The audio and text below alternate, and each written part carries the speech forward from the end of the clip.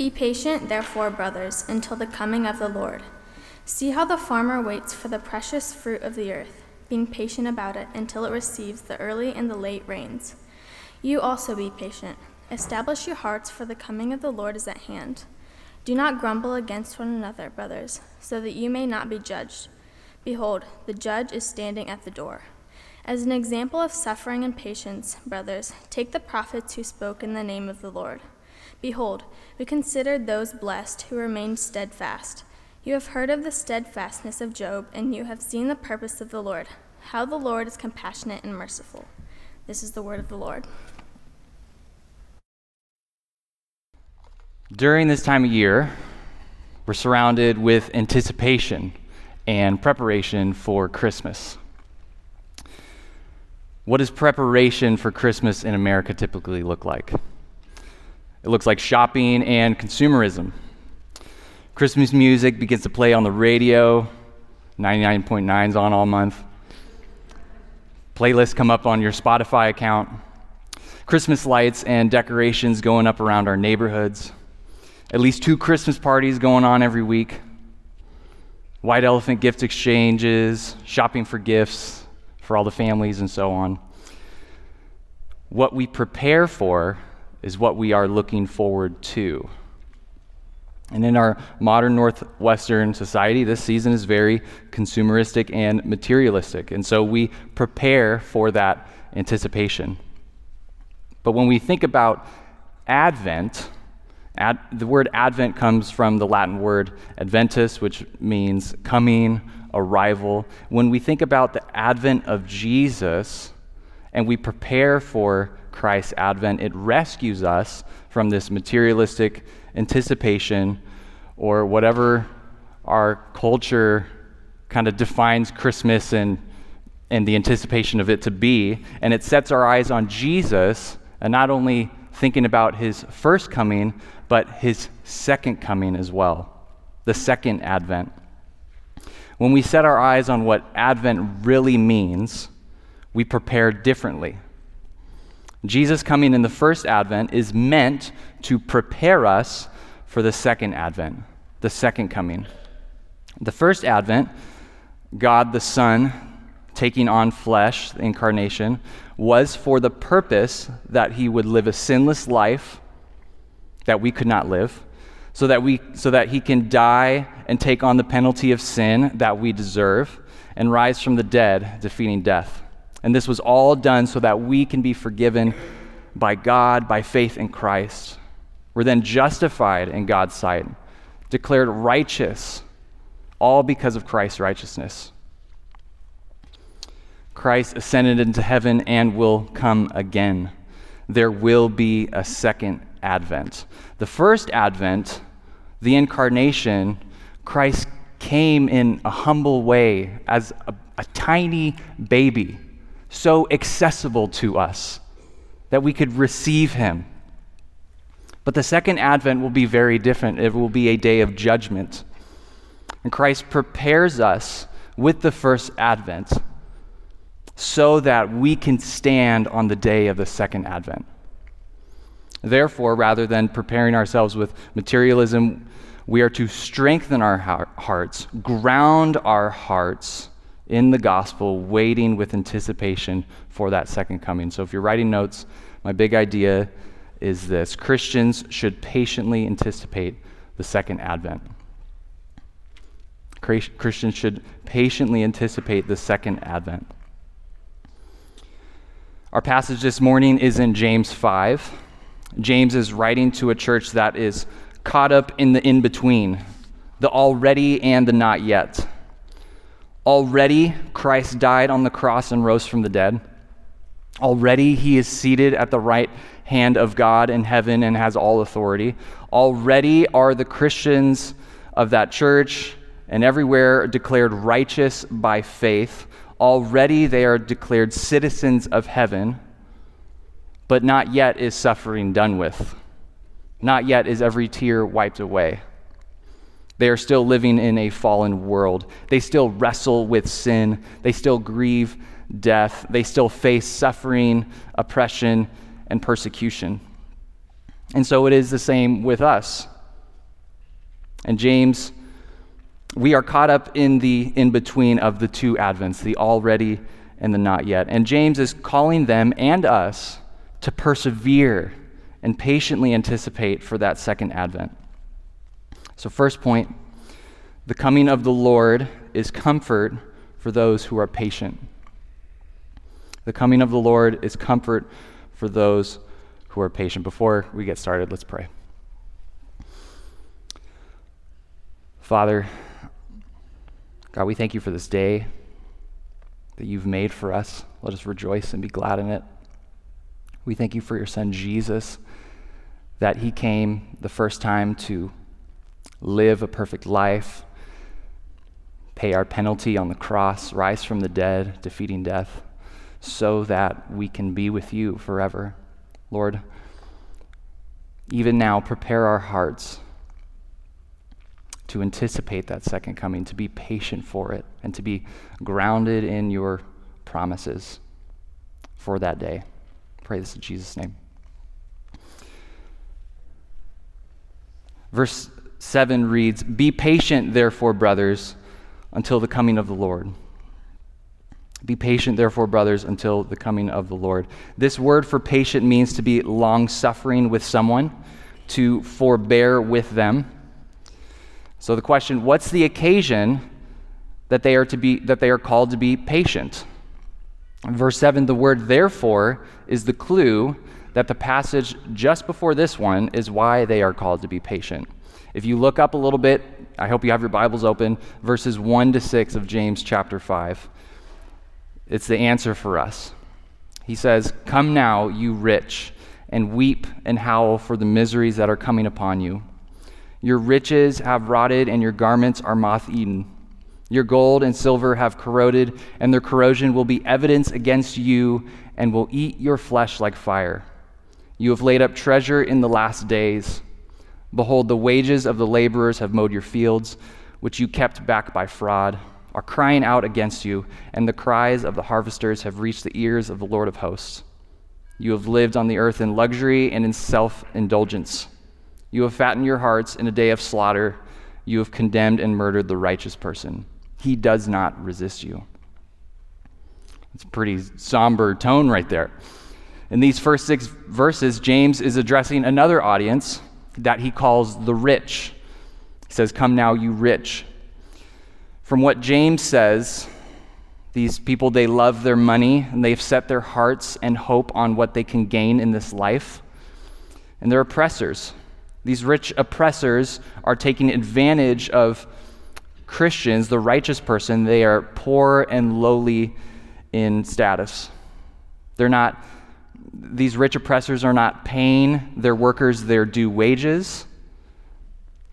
They are dragging them into court, and they are falsely taking them for everything they have. They're even murdering them. And James is calling these rich to mourn because there is a day of judgment that is coming for them. There's a second advent. Like a cow that is fattened for a slaughter, so they have fattened their hearts by their self-indulgence for a day of slaughter. Very somber tone. The day of the Lord is a somber tone of judgment for these oppressors in verses 1 to 6. But in verse 7, the audience changes from these rich oppressors to the brothers and sisters in Christ who are the ones being oppressed. It changes from somber mourning over judgment now to patient anticipation of rescue. These Christians, they're being sinned against, and those who wrong them are getting away with it. There's nothing they can do about it, and it seems like no one's hearing their plea. They're tempted to take matters into their own hands and take revenge, but James tells them that there is a bright day coming and for them to be patient and wait. What does it look like to be patient in the midst of oppression and persecution? It looks like not taking matters into your own hands, not resisting by repaying evil for evil. It is long-suffering and forbearing with them. Notice the end of verse 6 says, "The righteous person does not resist the oppressor." The hardest thing to do, it seems, is to turn the other cheek. And now, how in the world is someone able to do this? By knowing that the Lord is coming again. By knowing that he's coming to rescue. It's much easier to hold off on revenge and to wait and be patient when injustice is happening, when you know someone is coming to rescue you and someone is coming with justice. In the conflict and forgiveness class, we looked briefly at Romans 12, 17 to 21, but here it is again. It's so applicable for this idea. Paul says, repay no one evil for evil, but give thought to do what is honorable in the sight of all. If possible, so far as it depends on you, live peaceably with all. Beloved, never avenge yourselves, but leave it to the wrath of God. For it is written, this is what the Lord says, vengeance is mine, I will repay, says the Lord. To the contrary, if your enemy is hungry, feed him. If he is thirsty, give him something to drink. For by so doing, you will heap burning coals on his head. Do not be overcome by evil, but overcome evil with good. This is the call for the Christian. And James gives us an illustration of patience. He says, see how the farmer waits for the precious fruit of the earth, being patient about it until it receives the early and the late rains. James's audience would be very familiar with agriculture and farming. After all, they were the ones who were working the rich oppressor's lands. The farmer's livelihood was the crop that grew from the ground. He was dependent on it for food and income. He could work the ground, he could sow the seed, but he couldn't make it grow. He had to trust that the early and late rains would come in. All he could do was wait. He had to trust in God over the things that he cannot control. And in the same way, in one sense, we need to be patient. Well, yes, we need to be patient for the coming of the Lord, trusting him over the things we cannot control. And in one sense, we cannot control life's circumstances, things like cancer, getting laid off, how your children will turn out. When COVID was in its prime, all we did was wait. And then things like death and so on. These are things that we must be patient with. We are called to wait and trust in the Lord and his return to make it all right. But we also, closer to this context, cannot control when the Lord comes back. But what he calls us to do is wait. There is temptation when waiting on God in our suffering. Temptation to doubt God, temptation to repay evil for evil, temptation to grumble at each other. And James knows this, and so he gives us the remedy in verse 8. Verse 8, he says, establish your hearts, for the coming of the Lord is at hand. And this word, establish, literally means strengthen your hearts. And it's just interesting, the two times the word heart and what we're doing with our heart. Notice in verse 5, the rich oppressors have fattened their hearts for the day of slaughter. They've lived just for this life, heaping on them judgment, fattening their hearts for a day of slaughter. In contrast, we are to strengthen our hearts for the coming of the Lord. And what does this mean? In one way to look at it, we see the same word in 1 Thessalonians, similar context, 3, 12, and 13. It says, may the Lord make you increase and abound in love for one another and for all, so that he may establish your hearts blameless in holiness before our God and Father at the coming of our Lord Jesus with all his saints. So here, establishing your hearts means striving for holiness, knowing and trusting the Lord will finally bring this about in you, leaning on him, relying on him to help you establish your heart. We need to rely on the Lord's help to do so. But establishing your hearts, closer in this context of James, also means, I see, grounding your hope in the promise of the gospel, in the promise that the Lord will come back to save.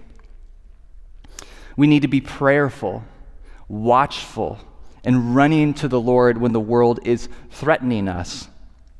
When it seems like we want to give up on God, we need to ground our hearts, establish our hearts, strengthen our hearts in God's promises. That Jesus came once and he's going to come again, and it's going to be a bright and glorious day for us. Let's be anticipating that day, abounding in love for one another. And we need to also remember that at the end of verse 8, that the coming of the Lord is at hand. At hand, this idea of that it is imminent. It is the next thing to happen in redemption history, and we need to be ready for it. And you might ask, how can his return be so imminent? It's been 2,000 years. Imminent seems like it should be a lot faster than that. We need to remember that God is outside of time. 2 Peter 3:8 says that with the Lord, one day is as 1,000 years, and 1,000 years is as one day with him. So as far as the Lord is concerned, it's only been a couple days. His coming is imminent. And Peter goes on for application for us. The Lord is not slow to fulfill his promise, as some count slowness, but is patient. You see that? The Lord is patient with us, toward us, not wishing that any should perish, but that all should reach repentance. But the day of the Lord will come like a thief. It is imminent. So what about you? Do you have a patient anticipation for the coming of the Lord? The church James is writing to was called to be patient in their persecution. And maybe that is the case with you. Maybe someone at work or school has found out you're a Christian and is now harassing you. Maybe you've lost your job because of your faith. Maybe it just seems harder to be a Christian than as it is you weren't. In those moments, James in chapter 1 calls us to count it all joy when you meet trials of various kinds. For you know that the testing of your faith produces steadfastness, and let steadfastness have its full effect, that you may be perfect and complete, lacking in nothing. There is a sanctification and grace in the waiting, in the suffering. Suffering produces steadfastness, and that steadfastness the Lord will use to prepare us for heaven and for the crown of life. Heaven is more dear to us the more we suffer in this life. So let the steadfastness happen, and he will give you the grace for it. So that's kind of a patient, we're called to be a patient anticipation. Not only are we to have a patient anticipation, but do you have an eager anticipation for the coming of the Lord? Do you long for Jesus to come back and to put an end to sin and suffering once and for all? I don't know about you, but I'm tired of grieving death. I'm tired of dealing with sin in my own life. I'm tired of hearing stories about abuse and divorce and people being wronged and people wronging others. And the typical thing younger people like to think, they probably don't say it out loud. I know I did at one point. Lord, I want you to come back, but just let me get married first. Let me finish college or have a family first. Let me do this or that first. Then I'll be ready for you. We need to desire to be with Jesus more than that. Looking at this broken world should stir us up to say, come quickly, Lord Jesus. There's nothing better than you. We need to establish our hearts, as verse 8 says. Are you establishing your hearts by grounding it in the gospel and by striving for holiness for that day when you see the Lord? Whether the Lord is coming back tomorrow or you die tonight, he's coming to us or we're going to him. You will be face to face with the judge of the universe, and there will be many people who will be revealed as pseudo-believers because they did not truly establish their hearts in the Lord. If you're not a Christian, this is a call. The Lord is coming back, and it's either going to be a day of a bright, glorious day, or a terrifying day.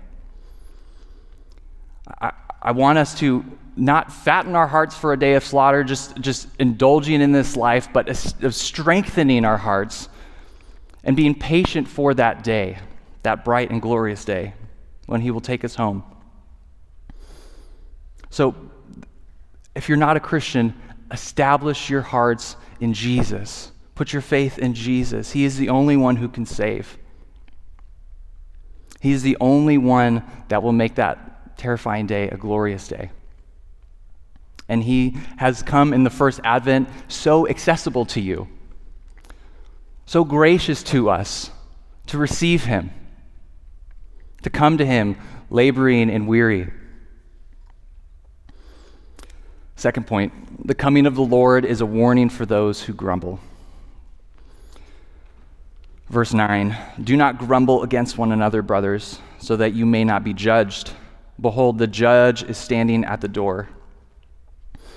In the midst of their suffering and persecution, the church is tempted to grumble against each other. Why would they be grumbling against each other? Maybe because they want to lash out on someone or something in response to their suffering. That's a typical way how we deal with our suffering, right? We just want to go to one of those like places where you get to like throw and break plates, and I think it's at one of the Westgate, or I've never been there, but I hear people go there when they're just so built up with stuff, they just want to lash out, and so we either go there, or we just lash out on people. It's easy to grumble in those moments. But I asked the question, James, why on each other? Thinking about it, my take, probably because if Christians are called to forbear persecution and forbear and long suffer with one another, then it seems a lot easier to grumble at, put down, attack, and judge those who would forbear with you. Easier targets. It could be that they are grumbling against one another's amount of suffering. This idea, what I'm going through is a lot worse than you, so I have a right to grumble. There seems to be this view, just people have this view today that if the more you suffer, the more worthy you are to sympathy, and the more virtuous you become, and the more right you have to grumble. That could be a part of it. But notice what the verse says. He's basically saying, grumble not, that you may not be judged. And that sounds very familiar to what Jesus says in Matthew 7:1. Judge not, that you be not judged. James is meaning to point us to this verse. So we got to ask the question now, what does grumbling against others and judging others have in common? And the answer I take is that they both elevate the self.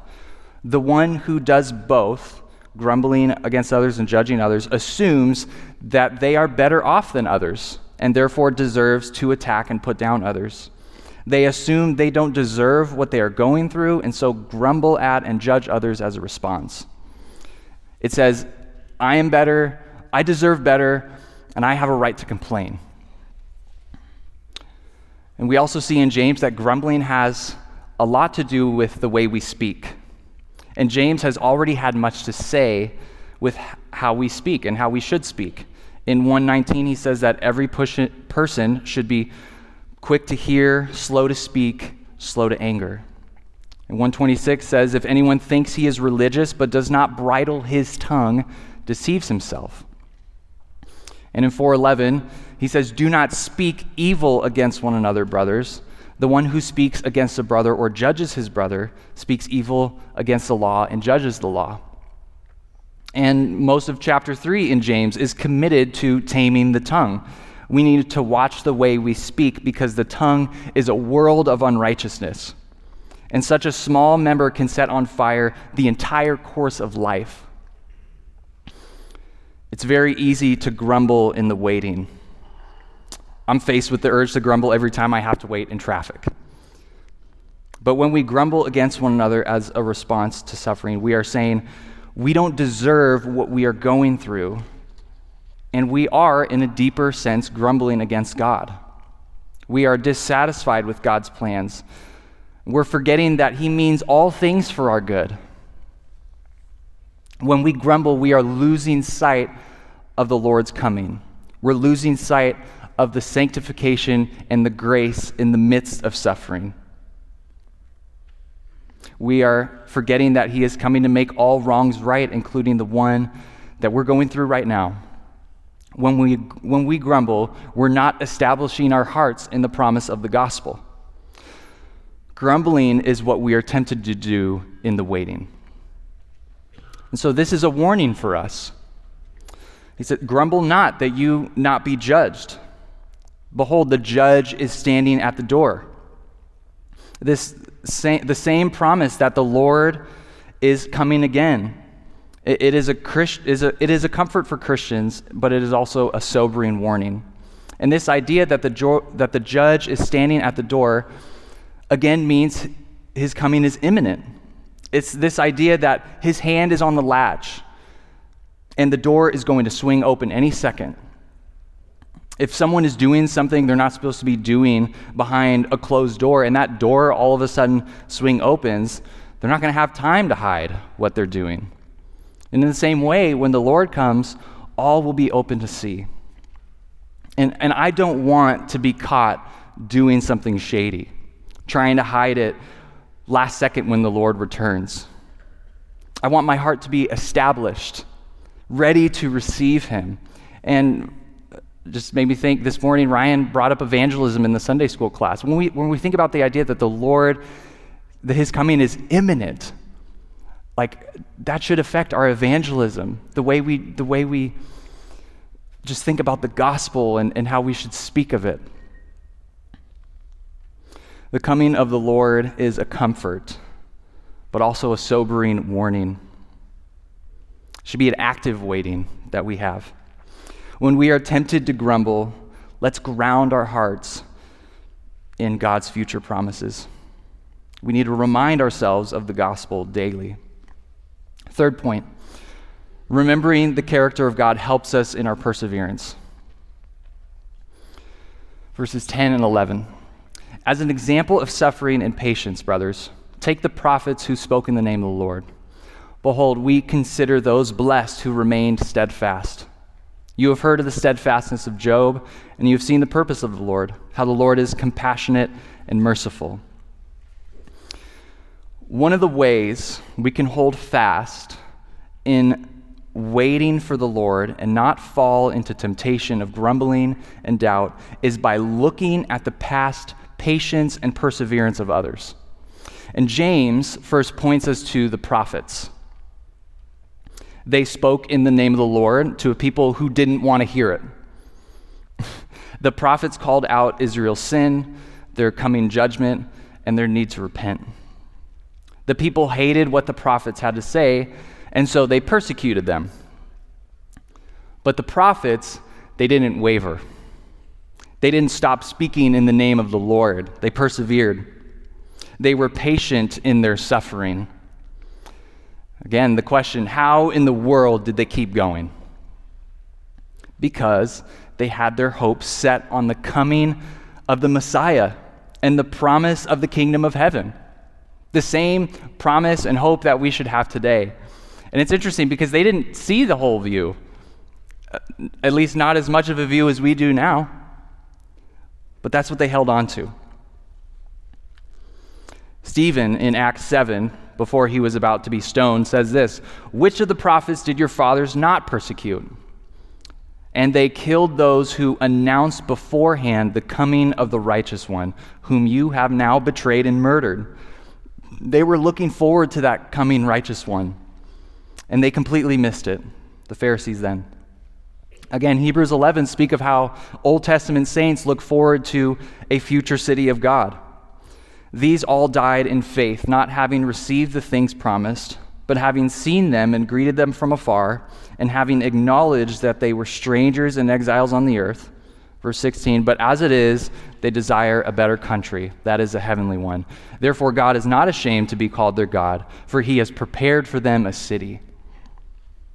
And Jesus promises the kingdom of heaven for those who are patient and steadfast in righteous suffering. Matthew 5:10, "Blessed are those who are persecuted for righteousness' sake, for theirs is the kingdom of heaven. Blessed are you when others revile you and persecute you and utter all kinds of evils against you falsely on my account. Rejoice and be glad, for your reward is great in heaven. For so they persecuted the prophets who were before you." And that sounds a lot like verse 11 in our passage. James is picking up on this. Behold, we consider those blessed who remain steadfast. And so James is showing us that perseverance in suffering prepares us for that state of blessing. And we see this especially in Job. Though Job had everything taken away from him, his possessions and children, though he was told by his own wife to curse God and die, great quality in a wife, he remained steadfast and did not charge God with wrongdoing. Instead, he says, "Naked I came from my mother's womb, and naked shall I return. The Lord gave, and the Lord has taken away. Blessed be the name of the Lord." But we read from James that God's purpose, his end goal, the word purpose there is telos, which means like end goal, final goal. Is his end goal for Job is not just to have him suffer for suffering's sake, to prove Satan wrong, but that Job would see God's glory displayed and be blessed. And God's glory is displayed in his character. When Moses asked God to show him his glory, God puts him in the cleft of a rock and passed by him declaring his character. Exodus 34:6. The Lord passed before him and proclaimed, the Lord, a God merciful and gracious, slow to anger and abounding in steadfast love and faithfulness." And this is what Job's suffering has brought him to behold. After God is done speaking with Job, Job responds to God saying, "I know that you can do all things, and that no purpose of yours can be thwarted. Who is this that hides counsel without knowledge? Therefore I have uttered what I did not understand, things too wonderful for me, which I did not know. I had heard of you by the hearing of the ear, but now my eye sees you." Job sees the glory of God displayed in God's character through Job's suffering. And Job saw a future day of salvation despite his present sufferings. We know at the end of Job, God blessed him with double of everything he had. And that is part of the many things, part of the many purposes that God has in suffering, that he would bless and show us his glory. And the same will be true for us who remain steadfast here on earth. James 1:12, "Blessed is the man who remains steadfast under trial, for when he has stood the test, he will receive the crown of life, which God has promised to those who love him." We will be blessed with being with him forever, with no sin. That's what he's preparing us for. So James wants us to look at each other's perseverance in suffering and be encouraged and motivated by it, to stir us up to be patient as well. So I want to encourage you, take note to see those in the church who are faithful, who still blesses God through cancer, through loss, through losing their job because of their faith. I'm encouraged to see this being done here already. The gospel on the ground testimonies, it really encourages me. Every time I listen to it, it stirs my faith. And on the flip side, you could be that person someone is watching. You could be suffering, and someone might be watching how you are suffering well. That's one of the many ways God uses suffering for the good of those who love him. If you're suffering through something, let that be a reminder not to grumble. Someone could be watching that. So the story of the prophets and Job should encourage us because we know that God's purposes are above the suffering. His purposes are to make us more like his Son, to bring us to trust in him, to prepare us to spend eternity with him. And his purposes are that we would behold his mercy, his compassion, his character, his glory. And God's greatest act of compassion and mercy are at the cross where God's Son, Jesus Christ, bore our sins and shed his blood so that we can be cleansed of our sin and forgiven in God's sight. And that first advent is the only ground we can stand on for the second advent, As we wait, we need to keep our sights on Jesus. Jesus is the Sunday school answer. I love what Paul Tripp says. He says, Jesus, he's the one you wait for. He's how you wait. He's with you in the waiting, and he gives you grace in the waiting. Another way I am encouraged to be patient, looking at the saints in the Bible, looking at each other, those are ways to be patient for the coming of the Lord. Another way is reading about martyrs in history who were persecuted for their faith and did not waver even unto death. A great book for that is Fox, Voices of the Martyrs. I encourage you guys to get that and read it. I just want to conclude reading an excerpt about, there were so many to pick from. There were so many good ones. I'm having a hard time picking from them. The other day, me and Ryan were reading different ones. We're like, oh man, that's so cool. But I have to do one. So Thomas Cranmer. After the death of King Edward VI in 1553, England was no longer under the papal authority. Protestantism was the mainstream religious authority until Mary Tudor took the throne. She infamously became known as Bloody Mary for all those who refused to recant their Protestant beliefs. About 300 people were executed under her reign, mostly by burning at the stake. In November 1553, Cranmer was charged with treason and imprisoned. He stood a mock trial with reformers Nicholas Ridley and Hugh Latimer. And Cranmer was then forced to watch from his cell in London Tower Latimer and Ridley be burned at the stake. It was there Latimer encouraged Ridley as the fire was lighting underneath them, saying, "Be of good comfort, Dr. Ridley, and play the man. We shall this day light such a candle by God's grace in England as I trust will never go out." And 6 months after Cranmer witnessed his friend's death in jail on the night of March 20th, 1556, Cranmer succumbed to his ultimate humiliation. Shivering with fear of the stake awaiting him the next morning, he signed decrees recanting every reformational conviction and affirming the Bishop of Rome as true head of Christ's church. He quivered at how far he had fallen. On the next day, perhaps even Cranmer himself was surprised by the calm and courage of his last hour. I love this. Asked to make public his true convictions, Cranmer clearly recanted his midnight recantation. He recanted his recantation. Boldly declared his faith by the Nicene Creed, clearly separated himself from Rome, and declared he would thrust his right hand first into the flames to purge the cowardice of last night's signatures. At 9 o'clock in the morning, he was bound by a steel band to the stake. He said, "This hand hath offended," lowering it into the flames. "Lord Jesus, receive my spirit." And he moaned and then collapsed into the fire. I love that story because at the last hour, when it seemed like he was going to give up on God, God gives him the grace to see through his suffering, to see through the sufferings of this life and pass from earth to heaven. We're called to be patient in the suffering, knowing there is a future day that outweighs the here and now. Let's long for that second advent. Just one more verse, 2 Corinthians 4, 16 to 18. "So we do not lose heart. Though our outer self is wasting away, our inner self is being renewed day by day.